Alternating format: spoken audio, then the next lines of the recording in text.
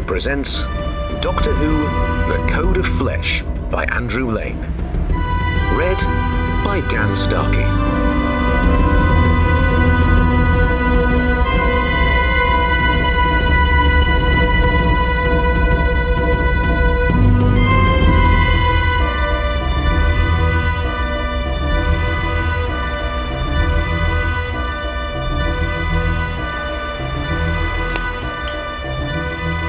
This is not a sausage as I understand the term, James MacFarlane said, staring at his plate in surprise.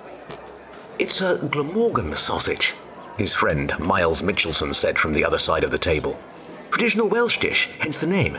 I did try to guide you in the direction of the mutton, but you were resistant to my attempts. I mean, it looks like a sausage, but I can't find any trace of meat inside. MacFarlane shook his head in disbelief.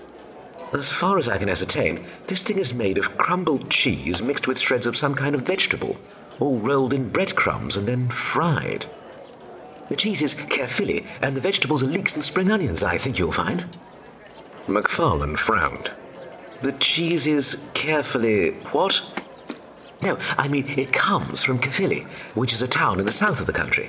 If it makes you feel any better, the cheese and the leeks will have been bound together with pork fat, so at least there is some animal in there.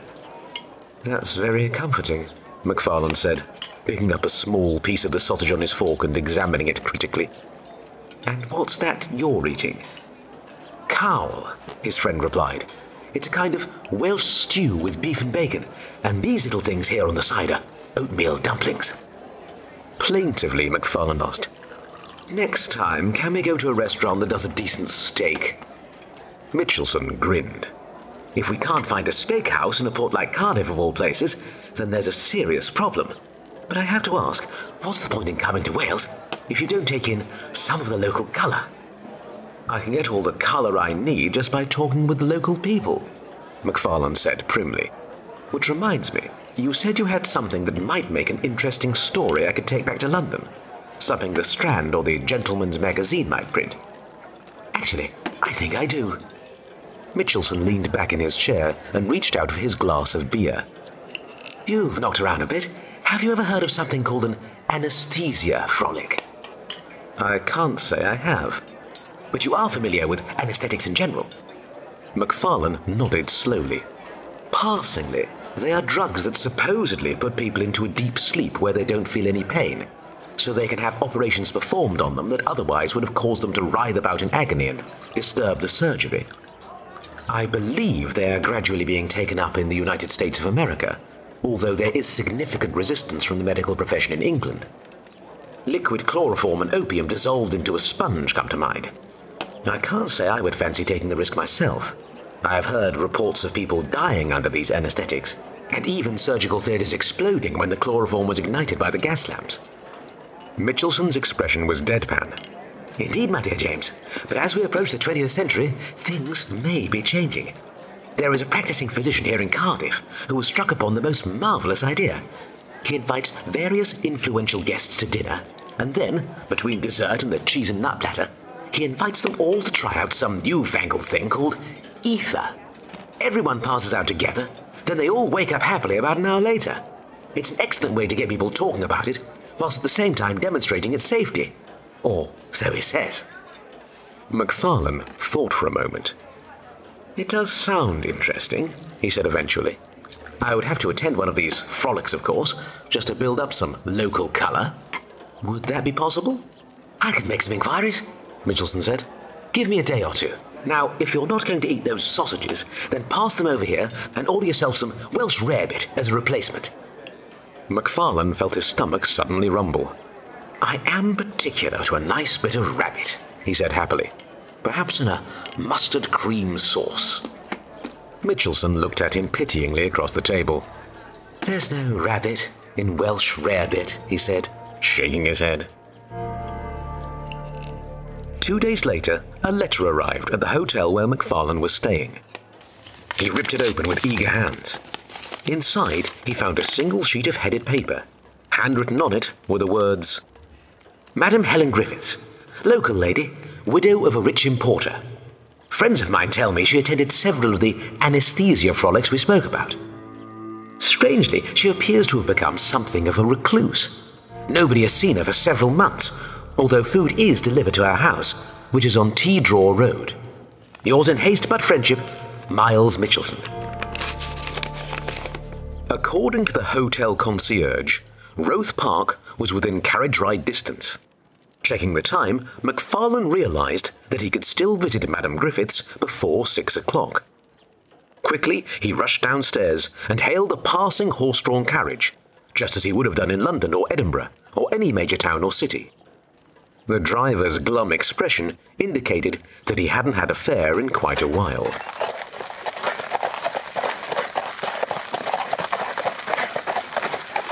Roath Park was a pleasant area of trees and grass with a small brook flowing through it. Tea Drawer Road was obviously the home of a number of well-to-do people and families. The houses were detached, set in well-kept gardens. He located the address given in Mitchelson's note, made his way up to the door and rang the bell.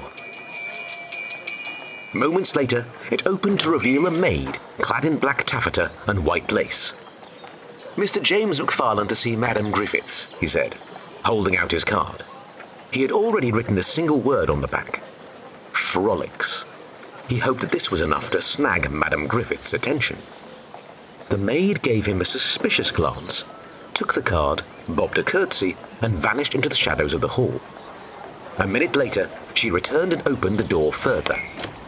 "Madame Griffiths will see you," she said, sounding a trifle surprised at the idea, and gestured to him to enter. MacFarlane's overriding impression was one of shadows and general stuffiness, as if no curtain or window had been opened for some time. The maid led him into one of the front rooms, where he stood just inside the doorway, waiting for his eyes to become accustomed to the gloom. "Mr. MacFarlane?" a woman's voice said. It sounded educated, with a mere hint of what he had come to recognise as a Welsh accent. He judged its owner to be in her 60s. "Please sit yourself down. You are lucky. It is so rare I choose to receive visitors these days." "I apologise for intruding," he said as he sat down. As his eyes adjusted, he discerned a vaguely human shape in a chair a little way away from him. "Please, the apology should be mine. I live in darkness now, as you can see. The light is not kind to me, but I should not inflict its absence upon you. Can I offer you some tea, and perhaps some bara-breath?" Unsure what bara-breath was, but not wanting to seem rude, MacFarlane said, "That would be lovely, thank you." "I do not believe I know you, Mr. MacFarlane." "That is true," he replied, "and I am left wondering why you agreed to see me at all." "Partly because I received a letter from a slight acquaintance of mine, Mr. Miles Mitchelson, asking me to do so, but mostly because of the word you wrote on the back." She suddenly leaned forward. "What do you know of the anaesthesia frolics, Mr. MacFarlane?" "Not as much as I would like to." "Perhaps that is as it should be," she mused. "Tell me, are you a policeman? A private investigator, perhaps?" "I am a journalist." "Ah." She paused for a moment, obviously considering his response carefully. There was a soft knock at the door, and the maid entered with a tray. She set it down on a small table between MacFarlane and Madame Griffiths. "Would you care to pour, Mary?" The maid poured 2 cups of tea, added milk, and passed one to MacFarlane. As Madame Griffiths reached for her own cup, MacFarlane had to stop himself from reacting when he saw, caught in a pale shaft of light that filtered between the curtains, the woman's hand. Or rather, what was left of it, for the 2 smallest fingers were missing. MacFarlane wondered why she hadn't used her other hand to take the cup. But when his gaze moved across, he had to stifle another gasp. Even in the shadows, he could see that the entire other hand was missing.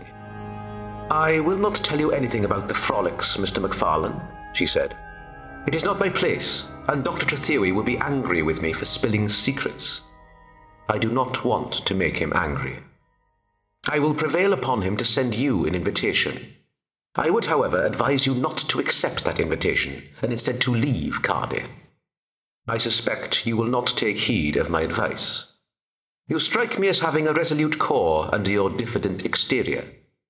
Now we will talk about that whole unpleasant subject no more. Please, help yourself to some bara-breath. Don't look so worried, it is merely a tea bread made with spices and currants.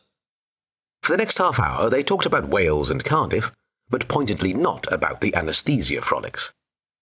Eventually it became obvious that Madam Griffiths was tiring, so MacFarlane made his excuses to leave. "Mr. MacFarlane," said his hostess as he reached the door, "I will repeat my earlier warning. If an invitation arrives, I implore you to ignore it. Your life may well change if you do not, and not in a way you would like. Thank you for the warning, for your stories, and for the tea and bara-breath," he said, and left. As he walked along the edge of the park, looking for a carriage to take him back to his hotel, MacFarlane was so wrapped up in his thoughts that his mind barely registered the sound of a stone being kicked behind him. Turning, he saw a flicker of movement as someone stepped rapidly behind a tree. He gained a quick impression of a large man dressed in a long coat, with a hat pulled down low over his forehead. MacFarlane wasn't sure whether to flee or to confront this would-be stalker, but at that moment a carriage for hire rattled around a corner. Relieved, he hailed it and got on board. As it moved off, he leaned out of the window, looking backwards. The figure had stepped out of the sanctuary of the tree and was now staring after him. MacFarlane shivered and pulled his head back inside. Early in the morning, 3 days later, he found an envelope that had been slipped under his hotel room door. It contained a stark white invitation card with crinkled edges. Printed on it were the words, "Dr. Anton Trethewey invites you to a dinner party frolic," along with an address, a time, and a date. The evening after next. He couldn't help but smile. Things appeared to be moving, and in a direction that favoured him. He made a note to send Madam Griffiths some flowers. Most of the next 2 days were occupied with procuring clothes more suitable for a dinner party than his own dishevelled suit and bowler hat. On the afternoon of the dinner party, he found himself growing increasingly nervous. He bathed, dressed, and at the appropriate time secured a carriage to take him to Dr. Trethewey's address. The house was a grand affair, probably 3 times the size of Madam Griffith's dwelling. A carriage was pulling away just as MacFarlane's own one arrived, and another one was lining up to follow him into the drive. He disembarked, already feeling self-conscious in his new suit and shirt. Upon showing his invitation, a butler ushered him into a small ballroom, where several groups of people were talking, and servants circulated with trays of aperitifs. MacFarlane immediately spotted a man who was almost certainly Professor Trethewey, given the loudness of his voice and the way the other guests were clustering around him. Trethewey was a big, middle-aged man, bearded, yet with an almost bare scalp.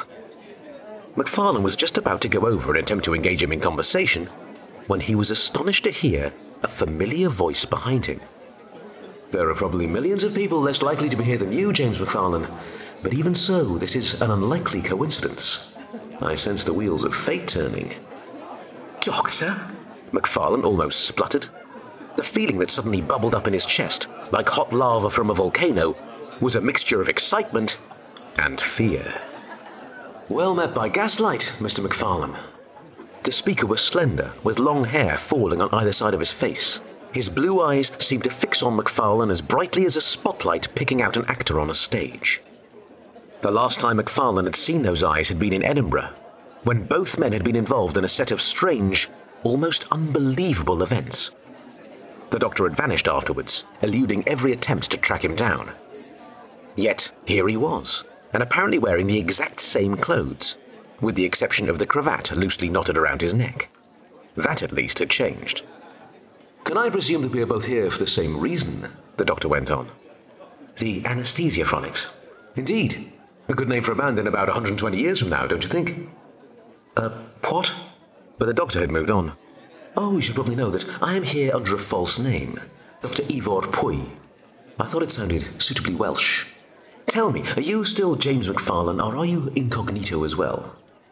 "I'm still myself, Doctor, but won't people notice that you haven't got the accent to match?" "People notice what they want to notice," the doctor said. "But what have you been doing since we last met? It's been nearly a year." "Has it?" the doctor shrugged. It seems longer.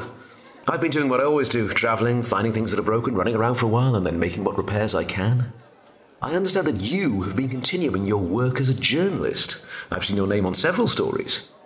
I'm flattered that you noticed, MacFarlane said. I thought your work exposing the scandal at the Nonpareil Club was exemplary. MacFarlane frowned. I believe you may have me confused with another journalist there. I don't recognize the story. Ah, the doctor said vaguely. Perhaps it hasn't happened yet.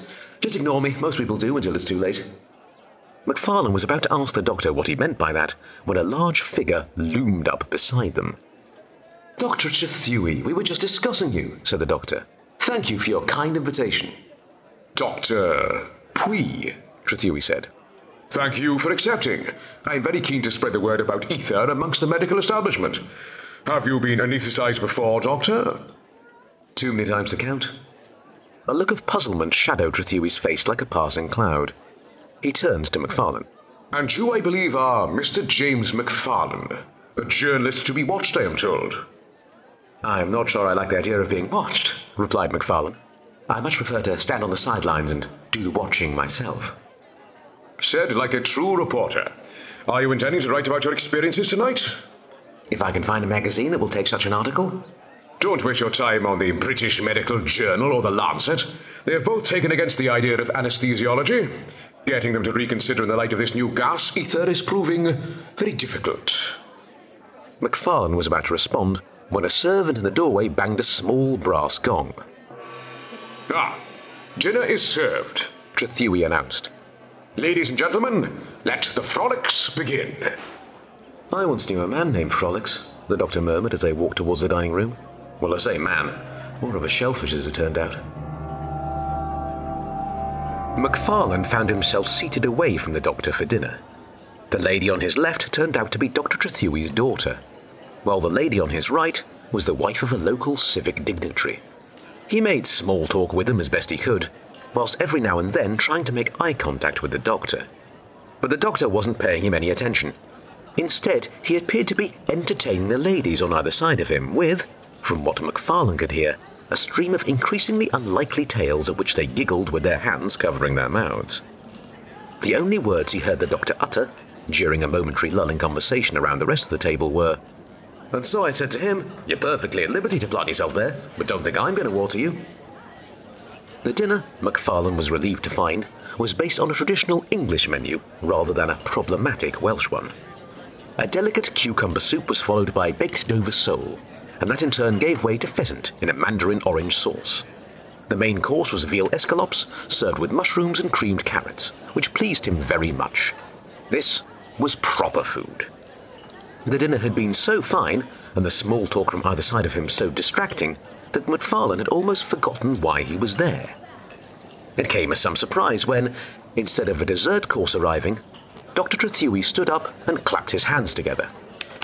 Ladies and gentlemen, we now come to that part of the evening which I have been anticipating eagerly, and you perhaps have been anticipating with some trepidation. Let me reassure you, ether is a perfectly safe substance, neither as inflammable nor as poisonous as chloroform. The amount that you would need to aspirate in order to cause injury or death is far above the dose required to render you insensible. You would almost have to drown in the stuff before it became a problem. Believe me, ether is the future of surgery. Under its effects, even the most extreme removals or amputations can be undertaken without causing the patient any pain. MacFarlane noticed that two of the servants were wheeling in a trolley, on top of which lay a series of cloth-covered objects. And to demonstrate that, Trethewey went on, moving out from behind the table, I would like to invite you all to partake of this miraculous liquid with me. He looked around. Rest assured, I have done this more than 20 times this year alone, and nobody has suffered even the slightest injury. MacFarlane glanced over at the doctor, and this time he found his friend's gaze turned in his direction. Once again, he felt like it was having a stage limelight suddenly directed at him.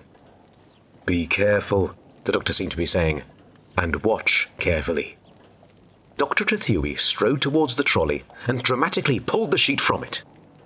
The objects beneath turned out to be a bowl, a stoppered glass vessel containing a clear liquid, and 12 waxed leather masks designed to cover the lower face. Each mask was accessorized with a small leather pouch, connected to it by a short rubber tube. With reverence, almost as if they were carrying out some religious ceremony, each of the servants picked up a mask. MacFarlane saw that each mask had a laced-up slit, which the servants proceeded to undo. Then, using pairs of silver tongs, they dipped small sponges into the clear liquid and then inserted them into the leather pouches and repeated the process for 2 more masks. The servants then wheeled the trolley around the table so that Dr. Trethewey could hand the masks out to the nervous diners. "Please, do not put your masks on until I say so," he said as he dispensed the last but one, reserving the very last mask for himself. He returned to his seat. "Now, please, take a look at the clock on the mantelpiece. Note the time, don your masks, and breathe normally." MacFarlane slipped the leather straps over his head and snuggled the mask against his jawline. He took an experimental breath through his nose. The ether smelled sweet and slightly sharp. "I am going to count backwards from 10, Trethewey said. Please concentrate on what I am saying.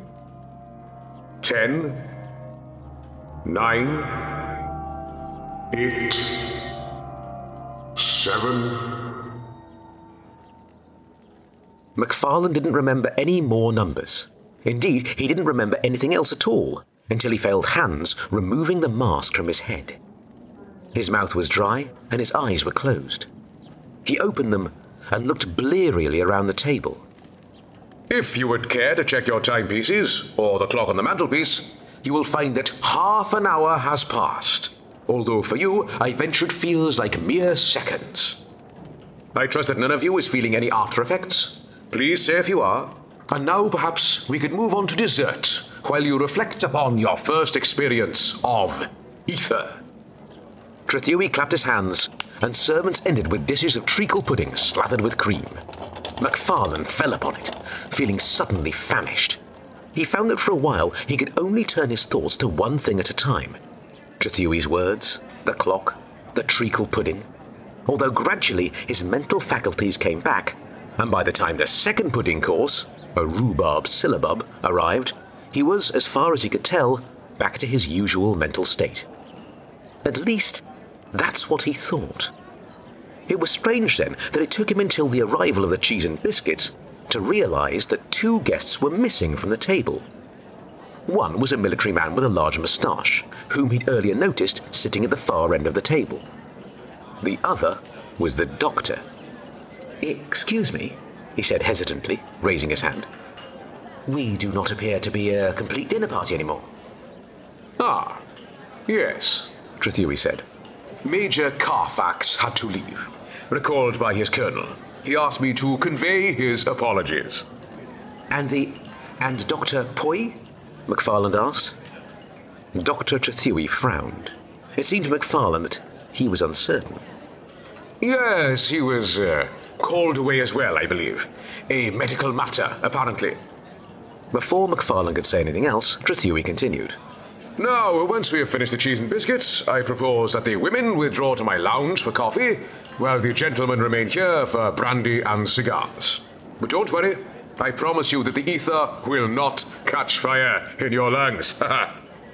MacFarlane wanted to ask for more details on the doctor's disappearance, but he was aware that Trethewey had deliberately shut him down. He also suspected that Trethewey didn't actually know. Instead, he took the opportunity to quiz the remaining male guests about their experience under anaesthetic for his article, then made his excuses and left. He walked back to his rooms, using the time and cold night air to clear any last remnants of ether from his lungs. As he pushed open the door of his room, a voice said, "I apologize for entering uninvited, but the window was open." "Doctor," MacFarlane said, relieved. "Thank heavens for that. I was worried that something had happened to you. Did the ether affect you badly?" "It didn't affect me at all. I have a secondary respiratory system, very useful at times like this, less so during hay fever season. No, I pretended to be unconscious so I could see what transpired, and what transpired was the 2 servants came in while you were all asleep and took Major Carfax away." "Good Lord." Indeed, I slipped out to follow and saw them put the Major into a carriage outside. Obviously, I climbed onto the back of the carriage. The doctor stopped. A shadow passed across his face. It was hard to hear what they were saying above the noise of the cobbles, but I could swear that they were discussing stopping somewhere quiet, removing the Major's ears, and then returning him home. That seemed a trifle rude, if not to say unpleasant. I was about to climb in through the carriage window and overpower them somehow. I hadn't quite worked out the details, but I was sure something would come to me in the spirit of the moment. It usually does. When the whole carriage overturned. I was sent rolling across the road and into some bushes. From there, I watched a man wearing a cloak and hat pull the Major out of the carriage and sling him over his shoulder. He was about to move off when one of the servants attempted to intervene. This mysterious man knocked the servant unconscious without dropping the Major, turned his head calmly to look at me, and then walked away. You didn't try to stop him? It turned out that I'd fallen into a hawthorn thicket. By the time I'd extricated myself, he had vanished, with the Major. MacFarlane tried to process the doctor's extraordinary story, but found that his mind kept circulating around one particular grotesque aspect. Ears, he said. They were going to remove his ears. But why? Because they needed them, I presume. Why else? What do we do now? Surely we have to report this kidnapping to the authorities. Well, we could, the doctor mused. But they would just take the matter off our hands and we'd never get to know what the resolution is. If they ever manage to resolve it. No, I think we're better off conducting our own investigation. He smiled suddenly, and it was as if a stray ray of sunlight had unexpectedly entered MacFarlane's room. It's just like old times, isn't it? MacFarlane felt he should act as if he were appalled by the doctor's suggestion, yet inside he was whooping with joy. It was just like old times, and he'd missed the feeling. Where do we start? He asked. Where would you suggest? The dinner party will have broken up by now. Dr. Trethewey obviously knows something, although your disappearance appeared to confuse him. Let's ask him some pointed questions. Perhaps he'll let me finish my meal, the doctor said, heading towards the door. I missed dessert. Both desserts, MacFarlane added, following. They managed to find a carriage in fairly short order and headed back towards Dr. Trethewey's house. As MacFarlane had suspected, the dinner party had ended, and the guests' carriages had all departed. MacFarlane noticed that the front door had been left open. As they got closer still, he realized that it had been torn from its hinges. Curious, the doctor observed, and not unforbidding.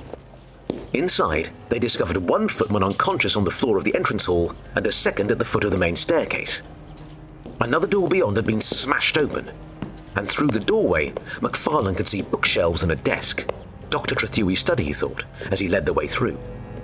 Yet Dr. Trethewey wouldn't be doing any more studying. His damaged, contorted body lay on the desk. It was clear that he'd been involved in a terrible struggle with a powerful opponent. I think, said the doctor, that whoever took Major Carfax away from his kidnappers made his own visit here. Whatever his motives, they appear to be very personal. We're obviously not going to find out anything from Dr. Trethewey, MacFarlane said, feeling sick but trying not to show it. And by now any servants who aren't unconscious will almost certainly have flown. We should get out of here before we're somehow blamed for all of this. Perhaps we ought to track down Major Carfax, the doctor mused. Assuming that our mystery man isn't keeping him prisoner somewhere, he might well be at home wondering exactly what happened. Don't try to run, a clear voice rang out behind them. I have this place surrounded. MacFarlane whirled round to see a burly man in a senior police uniform standing in the doorway, a constable beside him.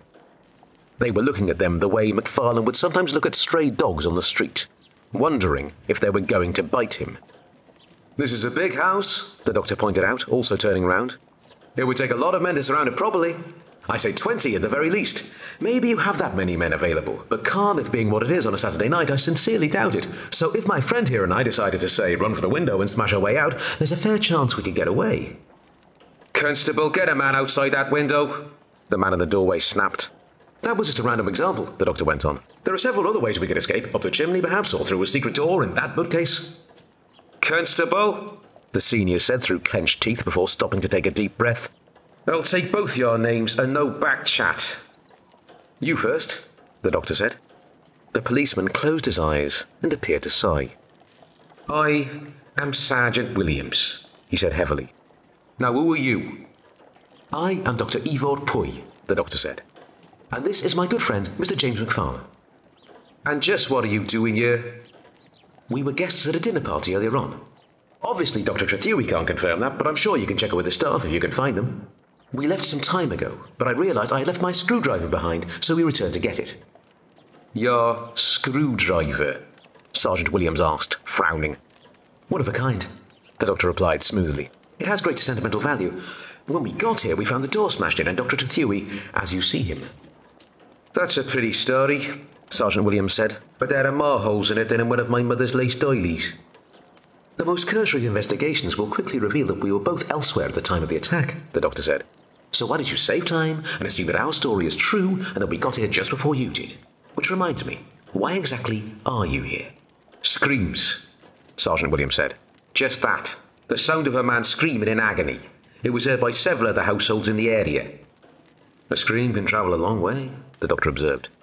I've heard them echo from one side of the galaxy to the other. Innocence you may be, the sergeant said, and that remains to be seen. But either way, I'm going to have to ask you to accompany me back to the police station. That sounds like an excellent idea, the doctor said. Could we visit the kitchen on the way out? I'm hoping there might be some spare desserts. The journey to the nearest police station was an uncomfortable one.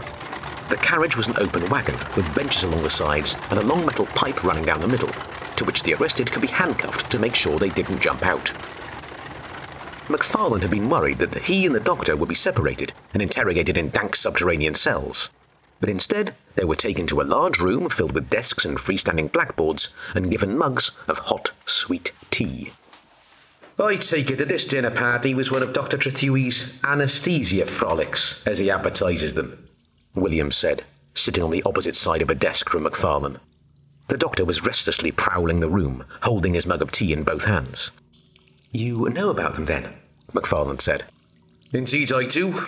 We've had no actual complaints, but it's a rum matter and no mistake. I'd love to close them down before something goes wrong and a person dies. He snorted.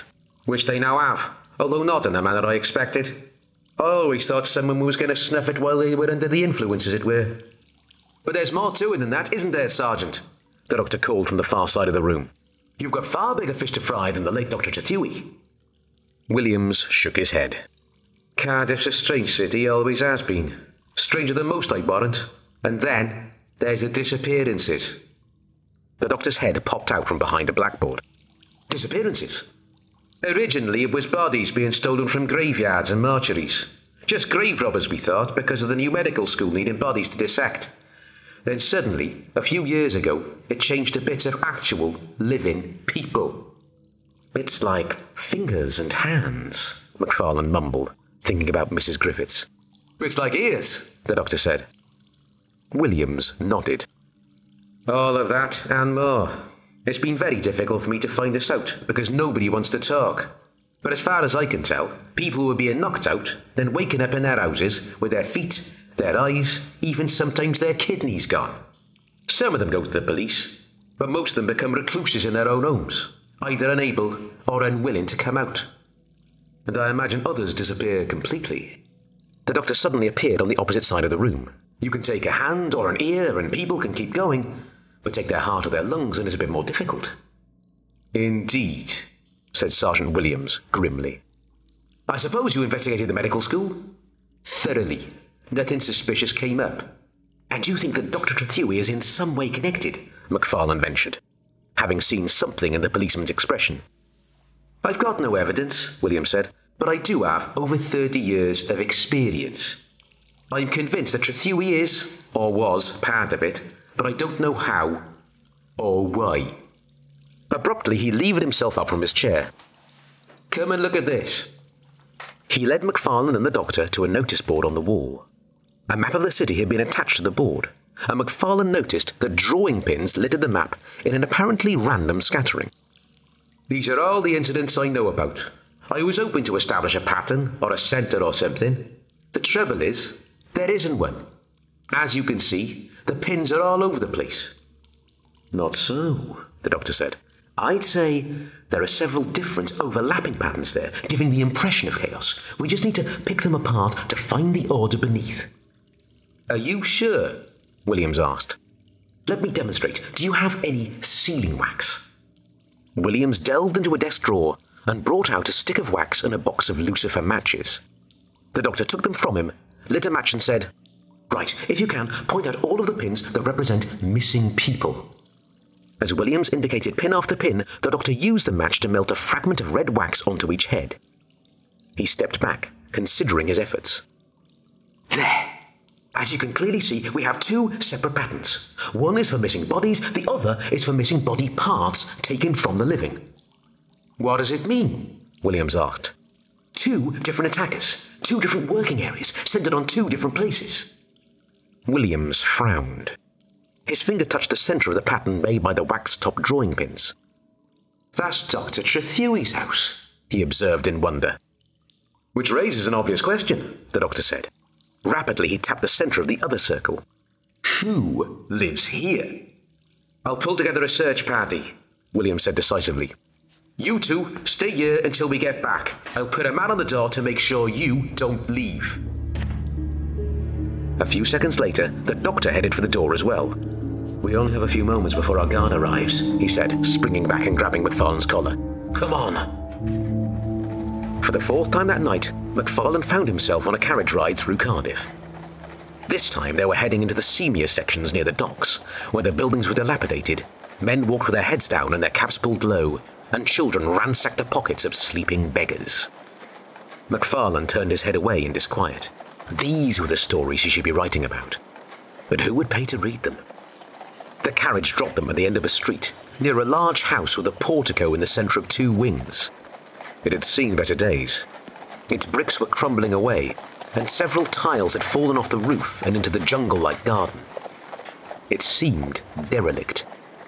The doctor avoided the main door. Instead, he led MacFarlane around to the back of the house.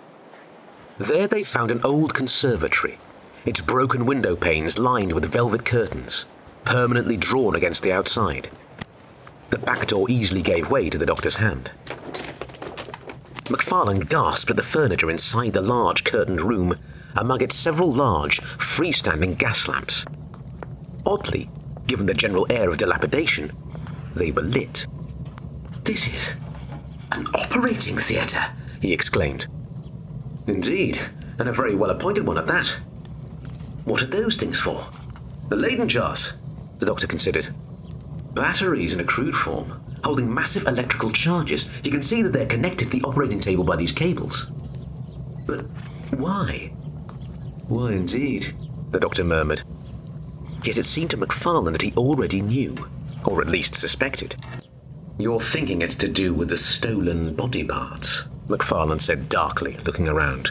It seems to me that I have read a shocker of a book very much along these lines. Don't tell me. Mary Shelley's Frankenstein, said the doctor. Personally, I'm waiting for the film to come out, or other films, but yes, I do think it's to do with the theft.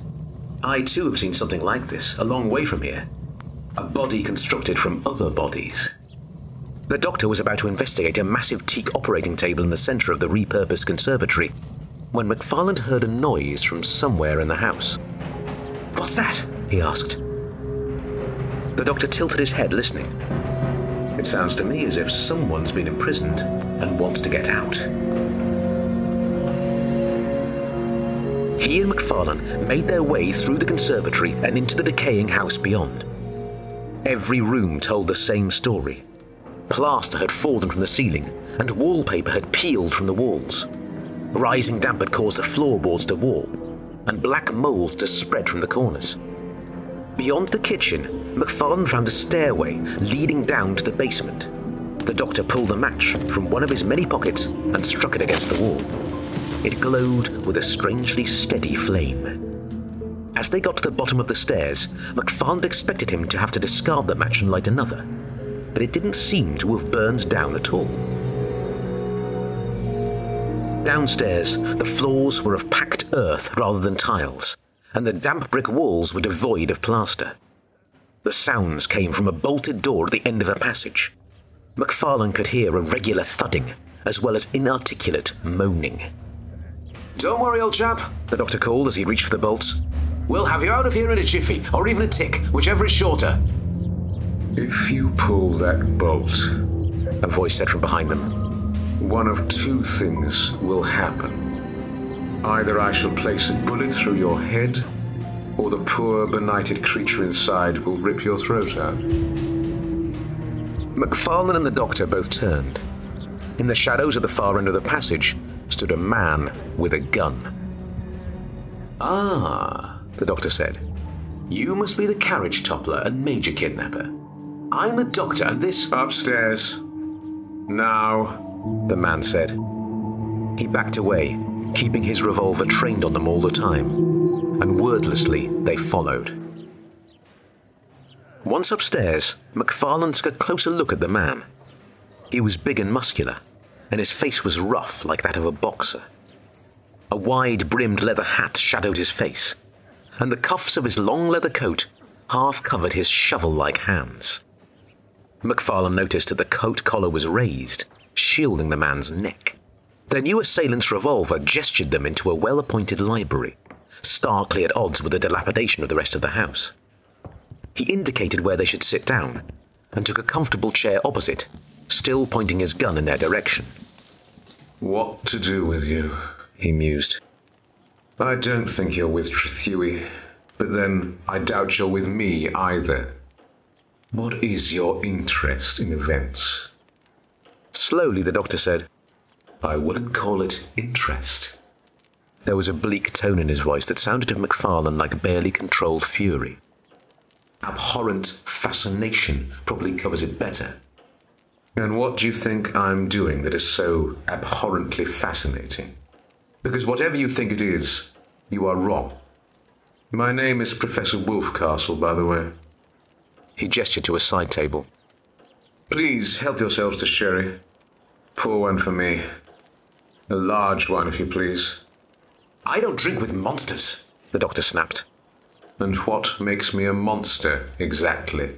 "You take bits of other people, living or dead, and you use them to create abominations." The doctor seemed to be on the verge of leaping out of his chair and attacking their captor, but MacFarlane had seen the man's cuff slip back as he gestured towards the sherry, and had noticed something. "Doctor," he said warningly. "You are right," Wolfcastle said. "I am a monster, but not in the way you think." Abruptly, he reached up to his collar and tugged it down. MacFarlane gasped at the sight of the massive, red-wheeled and crudely stitched scar that encircled his neck. Then Wolfcastle pulled back the cuffs of his coat to reveal equally crude scars around his wrists. "Some monsters are self-made," he said calmly. "Others are created that way." The ensuing silence lasted for some time. MacFarlane's brain whirled, trying to piece together the fluttering fragments of fact to form a coherent picture.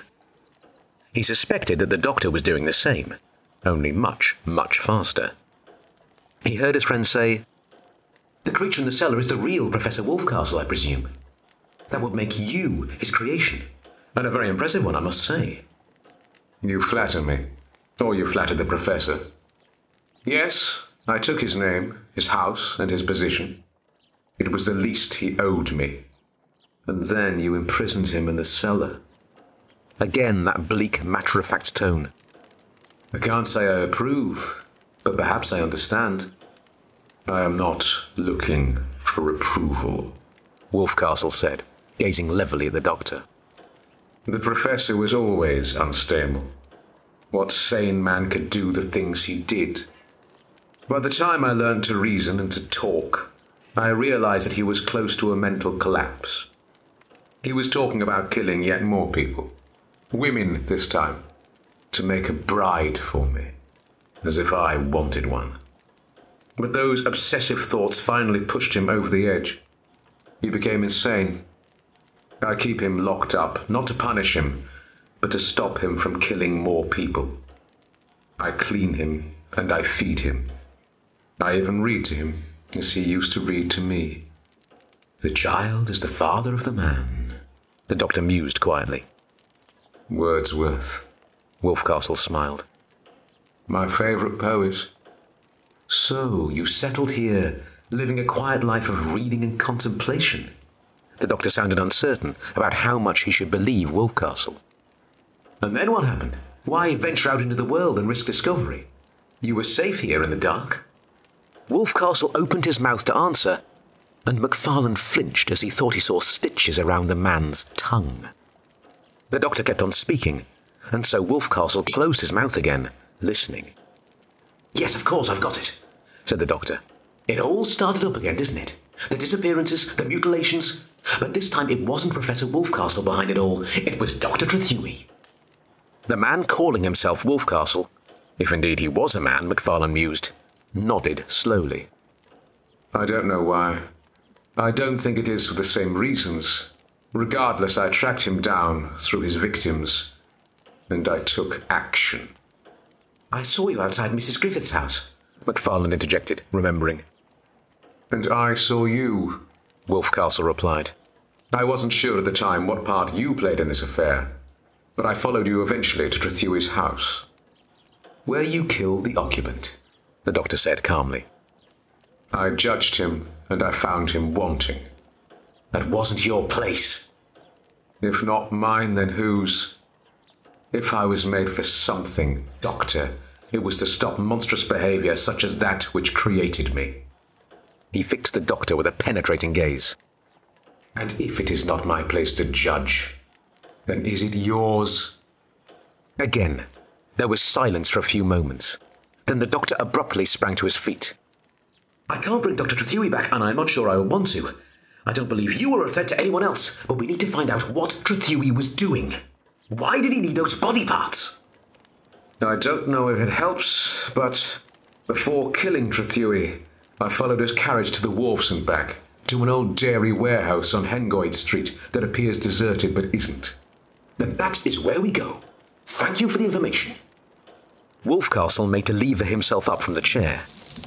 Watching him move, MacFarlane realised that the poor devil must be in constant pain. I'm coming with you, Wolfcastle said. No. The doctor was firm. You have done enough. Stay here, look after your maker. Read poetry and philosophy.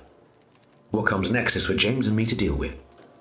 I have a cart at the side of the house, Wolfcastle said, sitting back down and wincing. There is a horse as well. Take them, and thank you. Thank you, the doctor said. And I'm sorry. What for? I'm just sorry. Life is usually taken to be a gift, but for you, it is a curse. A few minutes later, they had secured the horse to the cart, and they were underway, rattling through deserted streets in the early hours of the morning. MacFarlane found himself thinking about the strange, noble man they had left behind them. And this time he decided, yes, Wolfcastle was a man, by any definition of the word. They had to stop several times. The first was so that the doctor could recruit several local men to pick up a large and apparently heavy blue box from a street corner, slide it into the back of the cart, and throw a sheet over it. The other 3 times were to ask passers-by where Hengoyd Street was. By the time they arrived, MacFarlane's teeth had started rattling with the vibration of the cart. As they dismounted, the doctor gazed forlornly at the blue box on the back of the cart. MacFarlane thought he heard him mutter, I know you don't like being on your side, but if you were upright you might fall off into the road and you wouldn't like that at all. He shook himself and glanced at MacFarlane. Follow me and be prepared for anything. How do I prepare myself for anything? MacFarlane hissed, but the doctor was already moving. The boards that formed the walls of the warehouse were damp, making it easy enough for them to pull away the bottom few, leaving a hole through which they could climb. They found themselves immediately behind a tall, wide stack of milk bottle crates. MacFarlane followed the doctor to the far end, and together they peered round the edge of the stack. And gasped. MacFarlane's brain seemed to struggle with several impossible concepts at once. He froze, his mind fixated on what he was seeing, and yet quite unable to comprehend it. It was only the doctor's elbow hitting him in the ribs that broke the spell. And breathe, the doctor said. The thing in the centre of the warehouse space was clearly a ship of some kind. Yet, just like the bow ship that he and the doctor had come across in Scotland on their previous adventure, it was never intended to sail the seas. It was, MacFarlane realised, a ship built for traversing the cosmos. Its design was fabulous, all curved lines, rills, extrusions and stubby projections. But the creatures that moved around its base were even more incomprehensible. Strange things the size of a man, but with boneless, curling limbs that might have been either legs or arms, emerging from some kind of half-biological, half-mechanical, shell-like armor. "The Shrave," the doctor murmured. "They're a long way from home." "These are aliens," MacFarlane ventured. "From another star." "Indeed they are." "And what are they doing on Earth? Are they invading?" "I don't think so. That's not their style." He paused. "The last time I checked, they were attempting to build up a military empire by scavenging old technology left behind on dead worlds, although nobody is quite sure why. They're not a particularly aggressive race." His voice took on a darker tone.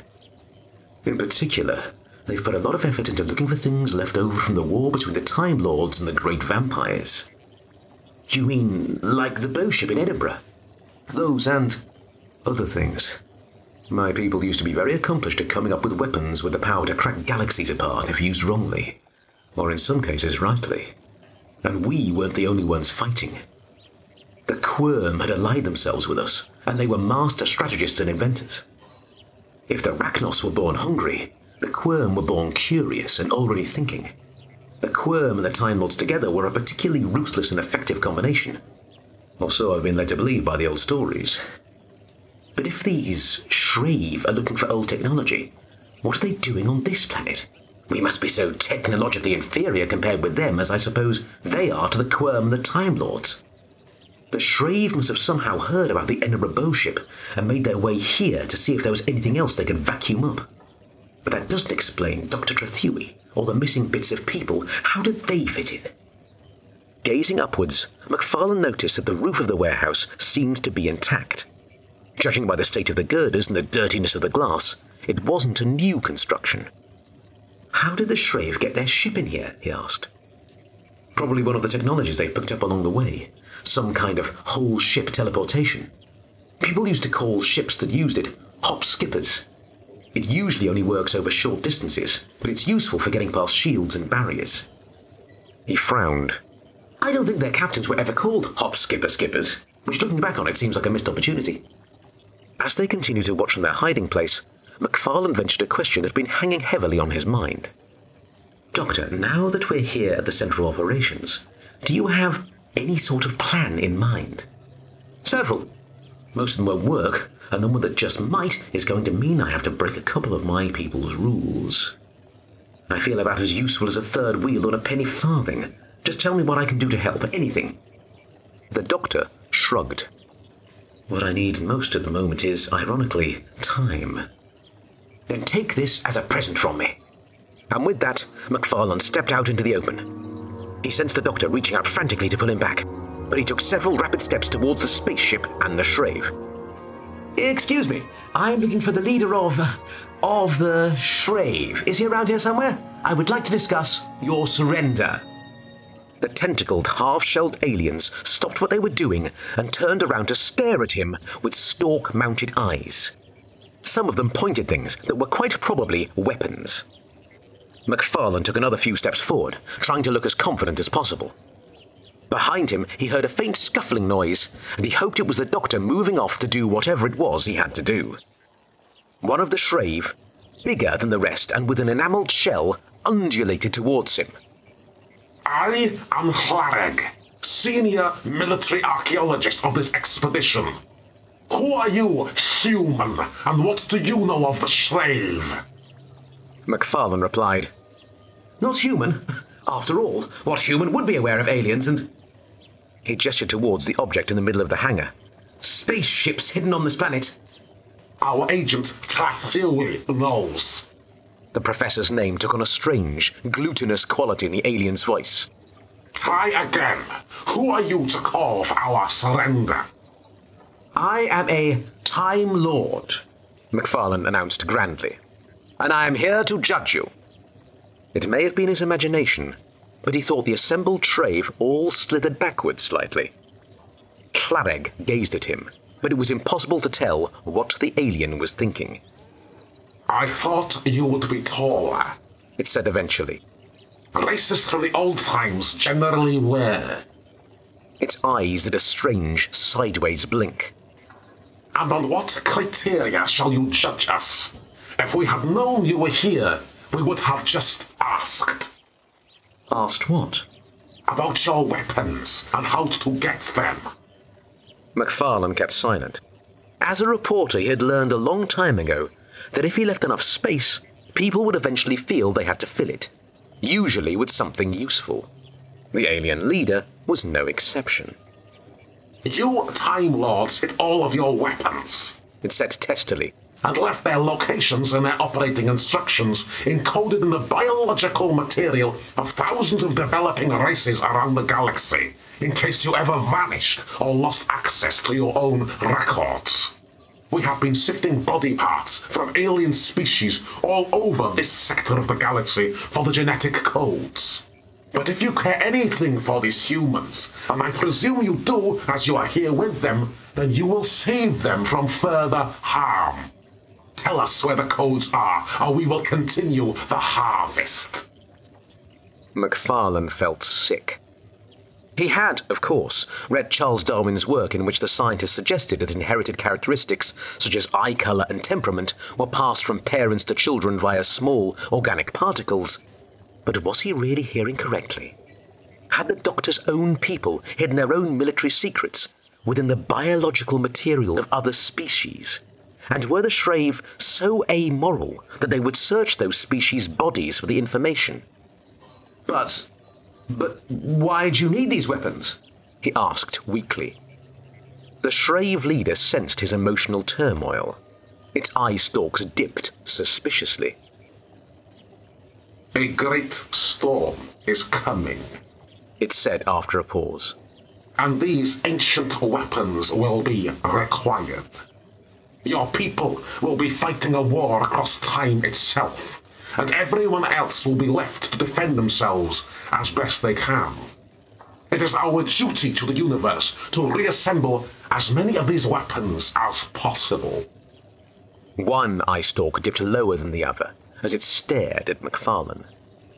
If indeed they are your people, and if you are a Time Lord, you seem to know even less than we do. Abruptly it turned around and started to move away. Shoot this creature's arms off and see if it regenerates. If it doesn't, it isn't a Time Lord. Suddenly MacFarlane was the focus of every single alien weapon in the warehouse. He took a deep breath, desperately trying to think of some final bluff he could use, but he had nothing. He heard what seemed like distant thunder. The great storm is coming, Flanagan said, and it sounded as if the alien creature was correct. But as the noise grew, MacFarlane realized it wasn't outside. It was here, inside the warehouse. And, instead of a white flash of lightning, a blue pulsing light faded into existence. The Shrave lowered their weapons uncertainly, and MacFarlane gazed around in confusion. What he had taken for one peal of thunder had multiplied tenfold, and then 100-fold. Where a moment ago there had been one flashing blue light, there were now others flashing, all across the warehouse. Beneath them, the outlines of tall blue crates, just like the one outside on the back of the cart, were fading into view from nowhere. The Time Lords! The Shrave leader yelled. They have found us! They seek to protect their weapons! It started undulating rapidly across the floor towards its spacecraft. Retreat! I order a retreat! The stroboscopic flashing and the cacophony of 1,000 peals of thunder confused and disoriented MacFarlane. He threw a desperate arm across his eyes and tried to block his ears with his palms. The flashing lights seemed to penetrate his very flesh, while the thunder echoed in his bones. It was like being inside a kaleidoscope beneath the world's largest waterfall. Suddenly, everything was calm, and someone was gently pulling MacFarlane's arm away from his face. "You have hidden depths, my friend," said the doctor. His sharp-featured face gazed down at MacFarlane in wonder. "What happened? I think between us, we saved the day." MacFarlane gazed around. Apart from the two of them, the warehouse was empty. Where did they all go? They retreated in the face of a superior, albeit illusory force. I think our job here is done. He frowned as he pulled MacFarlane upright. I have a great deal of travelling to do in the next few weeks, but right now I can hear a traditional Welsh breakfast calling to us both, in a very loud voice. Travelling where? MacFarlane asked. Back here again and again, the doctor said mysteriously. Every single trip will be breaking the rules of my people, but it's something that needs to be done. I fooled the Shrave this time, but I might not be allowed to do it again. MacFarlane recalled what the Shrave leader had said about a great storm and a war across time, and he shivered. He would tell the doctor, but not right now. MacFarlane breathed a sigh of relief.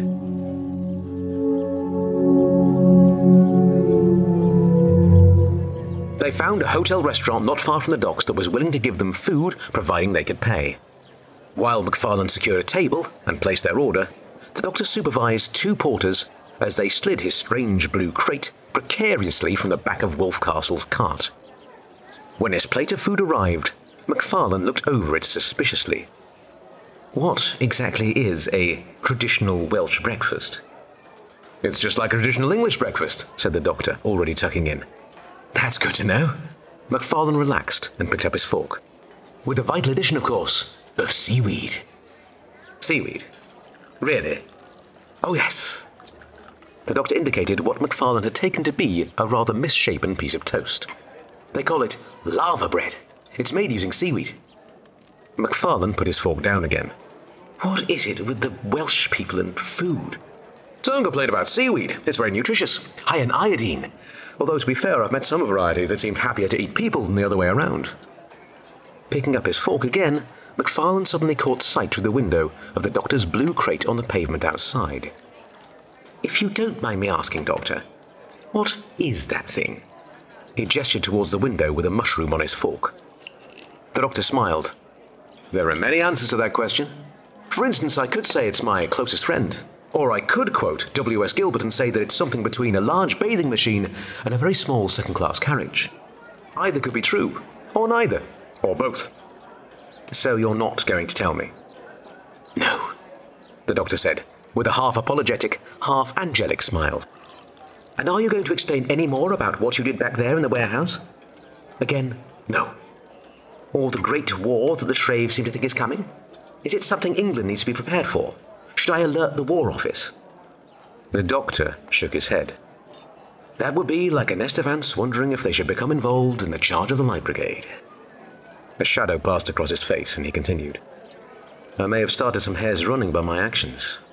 If word gets out, however wrongly, that my people are taking a more active role in affairs again, other races might start to panic and take action.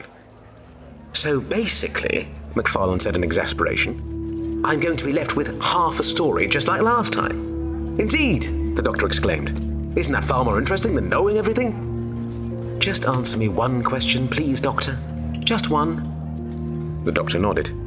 MacFarlane asked, Will we meet again? The doctor grinned.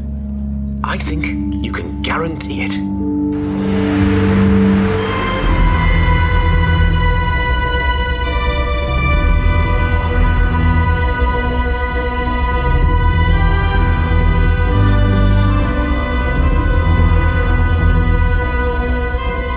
Doctor Who, The Code of Flesh, was written by Andrew Lane and read by Dan Starkey. The reading was produced by Neil Gardner, with sound design by David Darlington. The project editor and executive producer for BBC Audio was Michael Stephens.